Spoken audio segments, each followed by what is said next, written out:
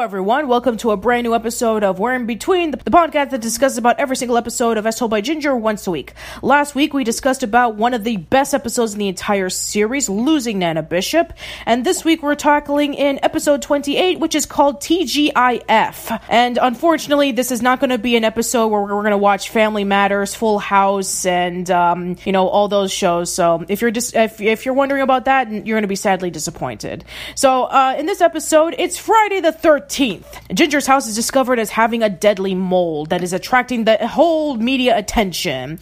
When Lois and Carl make the best of a bad situation by putting their own spin on it to the press, Ginger refuses to stay with them at the Bishops and decides to stay with Courtney and her family instead. And this episode debuted on April 7th, 2002. The story was by Rafi Simon and Sheila M. Anthony, based off an idea by Barbara Schwartz. Thank you so much for listening, and we're in between. Someone once told me the grass is much greener. A lot of people are watching along with us. Things are going to be taken a lot further. It does keep the flow really, really nicely, which makes it a show that was really ahead of its time. Where's that petrified eyeball at now? Who's had it last? Macy is amazing, and she doesn't care about what other people think about her. Don't you feel like maybe Dodie represents the instinctive animal, ugly part of us? I might have just been having a bad day when I gave it the meh. At Camp Caprice, priest, we don't sing mooses, we sing these. Someone once told me the grass is much greener on the other side. We did a Friday the 13th episode on Friday Night Nicktoons podcast, but we did not realize that this episode existed, and it's kind of, it goes both ways. It's a little bit sad because we could have had this on, and instead we used the hash-slinging slasher and decided that was close enough. But at the same time, it's another new episode that we get to explore for the first time for this series, so it goes a little both ways. Totally. Yeah, I'm sort of glad we held off, because it is kind of a bummer episode, too, it's not very funny. I like the episode. The Foutleys have already been dealt a bad hand. Okay, my first hot take on this episode is that I love that we have an episode of Ginger being just like a moody teenager. She's always has such a good relationship with most people in her life that for her to have a moment and go, I hate my family, I can't spend another second with them, is spot on and absolutely necessary at this point in the show. And I thought it was great how they built up to it and great how they resolved it. Yeah, it's actually kind of interesting. I mean, at one point in our lives, we always feel like our family is either embarrassing us or we feel out of place with our family, that we don't act like them or they don't act like us. I'm sure that at some point in our lives, we feel like we wish that we can go over to another family. Maybe our friend's family or maybe somebody that we know and wish, man, I wish I could be with them as opposed to my family. My family's just weird or they're boring or something. So having something like that does make a lot of sense for Ginger. Absolutely. I mean, she has Carl, who's an absolute weirdo, and we have Lois, whom, we did mention in the nurses' strike, in which she's really determined to do what she can to raise her family, but she's unafraid of everything, and she doesn't care what people think about her. That could also go into another direction that may lead to some people being a bit uncomfortable. Yeah, I don't blame her either, especially within these years of your life, right? These are the years where it's kind of embarrassing to have people who are so different and weird, and especially from the outside when she looks at the Griplings and is like, oh, they seem so put together, they seem so, such and such. So it makes sense for her to sort of go through the same issues that I think a lot of people go through. Yeah. So it's Friday the 13th. Ginger is finishing up her paper, and Carl is really excited because Friday the 13th is his all-time favorite holiday. And Lois is going through a predicament because the plumbing isn't working in her house, and she called a plumber to come and help fix it. So while she's driving the kids over to school, the car breaks down, and the engine is lit on fire. They're completely stranded in the middle of the street with nowhere to go. And I even like that one scene in which Carl pulls off a classic Looney Tunes moment in which he pulls up his pants leg to show off his legs to see if they can be able to have a car stop by and give them a ride. But then we have the Griplings stop by and see that Ginger and Carl are in the middle of, are kind of stranded, and they decided to drive them over to school. And this is when we see that Ginger sees Courtney and Mrs. Gripling saying please and thank you, of Courtney serving her mom coffee, and Blake with his sophisticated side showing Carl about how the mochaccino / hot chocolate maker works. And the whole thing with Carl is that he wants bad luck moments to happen, but it ends up happening to Ginger with her sweater being ripped and her homework being flown off from the window. And then then later on we find out about what really happens to the house. So then afterwards we cut into Lois waiting for the tow truck to come by, and that's when we first get introduced to the plumber named Buzz. Yes. I was so excited. It's about time Lois finds somebody, and I hope that it's a thing. Or if it isn't, I hope there's another thing. You'll see in a couple of weeks. Uh-oh. So we have Buzz coming by, and at first they do have this really nice chemistry with one another, and they're talking, and so he decides to give her a lift home. And then when Buzz is checking on the plumbing at the bathroom, it turns out to be a very severe mold. It's so bad that the entire house has to be fumigated, and they call it the F13 mold. We see when Ginger and Carl first finds out about it in the with the principals, Carl is really excited because he wants to get a sample of the mold, and Ginger is really miserable about it. Which, yeah, I mean, if I had a situation where mold was infesting my entire house, I would be really upset, absolutely. Yeah, on top of it just, being embarrassing and everything, that's also really gross. When you have mold that is so bad that you have to leave the house. I get that, it was, something that was there before she bought the house, whatever. But it is still gross. And it's also probably gross to know that you've been living in that house that has that mold in it for literally your entire life and just not known. It's a little unsettling. That is true. And it's funny because as I was watching this episode, we had just had the exterminator come to take care of these bed bugs. And I was so resonating with, feeling gross and being like, oh God, can I live here? And luckily, that's all resolved now, much like the Foutleys and their house problem. But I do love this episode. I think, the best example so far of Ginger's, the grass is much greener on the other side sort of motif from the opening. And especially exemplified in the line, it's like the Griplings have this perfect family. And I actually burst out laughing when she said that because they're so dysfunctional and so cold to each other. But of course they appear like this image of perfection. Yeah, but to be quite honest, she doesn't really... the only person that she knows from the Griplings is Courtney. We don't see her hang out with Blake, and we never see her and Mrs. Gripling come together. Oh, for sure. It makes sense why Courtney would think that. Or why Ginger would think that. The only real experience she's had with them is in the sleepover episode in terms of their house and their family. And I guess she...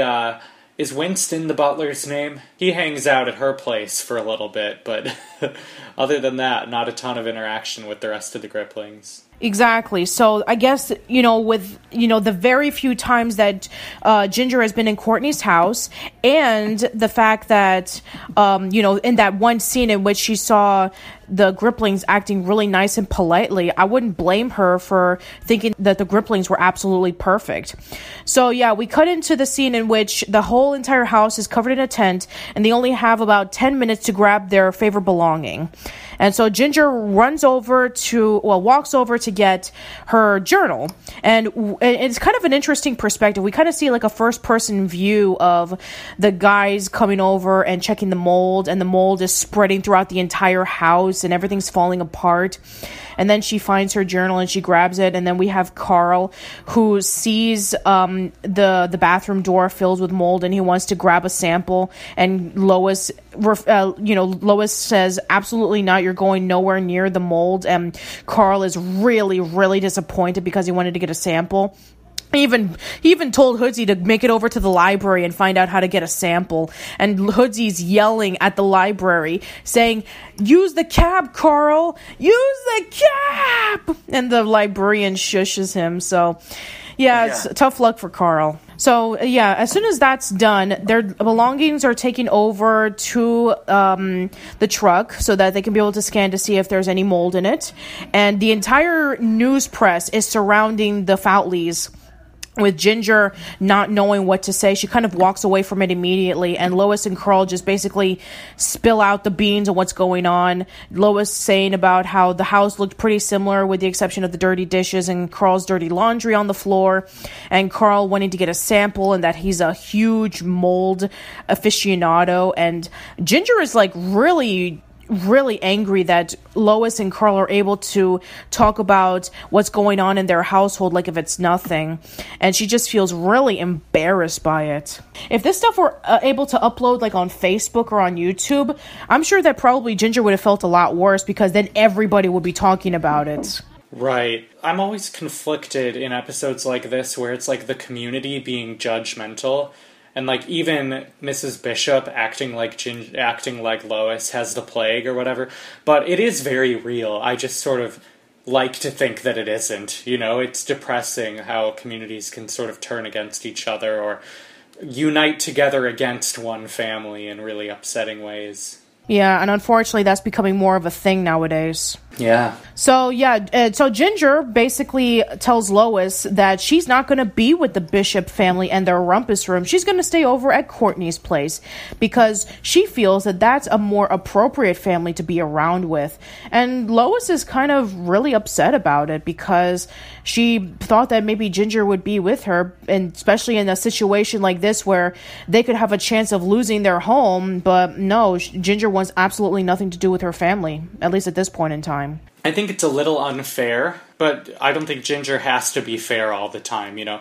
There's really no real reason for her to snap on her family, but it happens. We've all been there, and like I said at the beginning, I think it's a great development for Ginger's character, that even though she has this great relationship with her brother and her mom, that sometimes she's just had enough. Yeah, I definitely think it's valid for her to get tired, and especially, like I said, at this age when you're kind of figuring yourself out, it's just one more annoying thing. And as much as I love Lois, I could see sort of her, she almost cares too little what people think about her sometimes compared to how you feel like you should be at the age that Ginger's at, right? If that makes some sense. Like, it's hard to understand Lois and all of her age and how she can sort of just not care about these sorts of things when Ginger's at a place when caring about what other people think is so prominent. Yeah. So we have Ginger staying over in the Grippling residence, and she doesn't know what to do. The entire room that she's put in from Courtney is gigantic, and also, you know, she wants Ginger and Courtney to hang out, but she says, no, I have other plans, or I want to have a break until dinner time. So we have Ginger all by herself, and then we have them having dinner together. And, you know, she has to be dressed appropriately for dinner in this gigantic table with only 3 people. And this is the scene in which Winston announces that Mr. Grippling is going to be coming by for dinner. And you may think, oh man, we get to see what Mr. Grippling looks like for the first time, but it turns out to be a telephone. And Mr. Grippling is on the other line speaking to his family. Yeah, I would love more info on him if the series reveals it, which I hope they will. Oh, don't worry. There will be a big reveal about Mr. Grippling, and hoo boy, it's going to be a massive revelation. Stay tuned for that.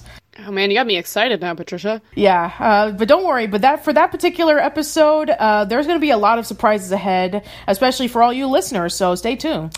Anyway, so we have Ginger in the living room after dinner's over, and they're just and we see Courtney reading a book, and we have Blake playing with his knights, and she's completely bored. She doesn't know what to do, and then we have the mail guy come by and give Ginger her journal back, and then she kind of thinks about going back to her family, thinking that, you know, I thought that and then she watches the news with Lois and Carl discussing about the house and the mold from earlier, and she said that, you know, I wanted to get away and find the perfect family, but I realized that I left them behind. Yeah, it's a really nice moment, and the reunion is very earned. These aren't long episodes, but it really takes you on an arc in just the 20-some minutes. They pack a lot in there and an entire emotional journey in this episode. So yeah, I guess the episode just concludes with Ginger being dropped off at the Bishop's, and she approaches her mom apologizing, and then they head downstairs to the rumpus room with her getting comfortable and, just waiting until the day, then waiting until the mold gets cleared up. And yeah, that's how the episode ends. So yeah, that should be it for this discussion of this episode. So we can give our ranking of yay, nay, or meh. I haven't given a meh in a while, but I'm not going to this time. This one is a yay from me, and I think it's a great episode. It's not quite super yay level, but it's such a great development in the Foutley family. I will yay it as well. I think, like Casey mentioned, this is definitely a very grass is always greener on the other side moment. I think it really digs into that really well. I think we get to see sort of more of the ways in which the Griplings' lives aren't quite ideal, or how they sort of have their own issues below the surface, right? So I think it does a lot of things really well and has that great heartwarming reunion at the end. I'm going to have to give it a yay as well, slightly towards the meh, but I do enjoy this episode because it does show Ginger in a very valid, moody kind of perspective, with her being embarrassed by her family, and throughout the series we definitely understand on her gross and disgusting brother and her mother, who has these really strict rules, but also is very determined and unafraid of how people think about her, so it can also lead up to various things. And also, the whole Friday the 13th thing, it's actually a pretty unique concept. Instead of, bad luck, in which it would be played out in other Nicktoons, in which, black cats, throw salt behind your shoulder, don't walk on the crack, you'll break your mother's back. So, no, this one actually plays itself a little bit differently, in which it's more of a realistic bad situation about mold being in your house, you losing your homework, your shirt being ripped off. So, yeah, it actually plays a little bit more realistic compared to other episodes that focuses on Friday the 13th. So, yeah, I'm going to have to give it a slight yay as well. All right, thanks so much, you guys, for listening. Tune in next week where we will be discussing episode 29 entitled Lunatic Lake.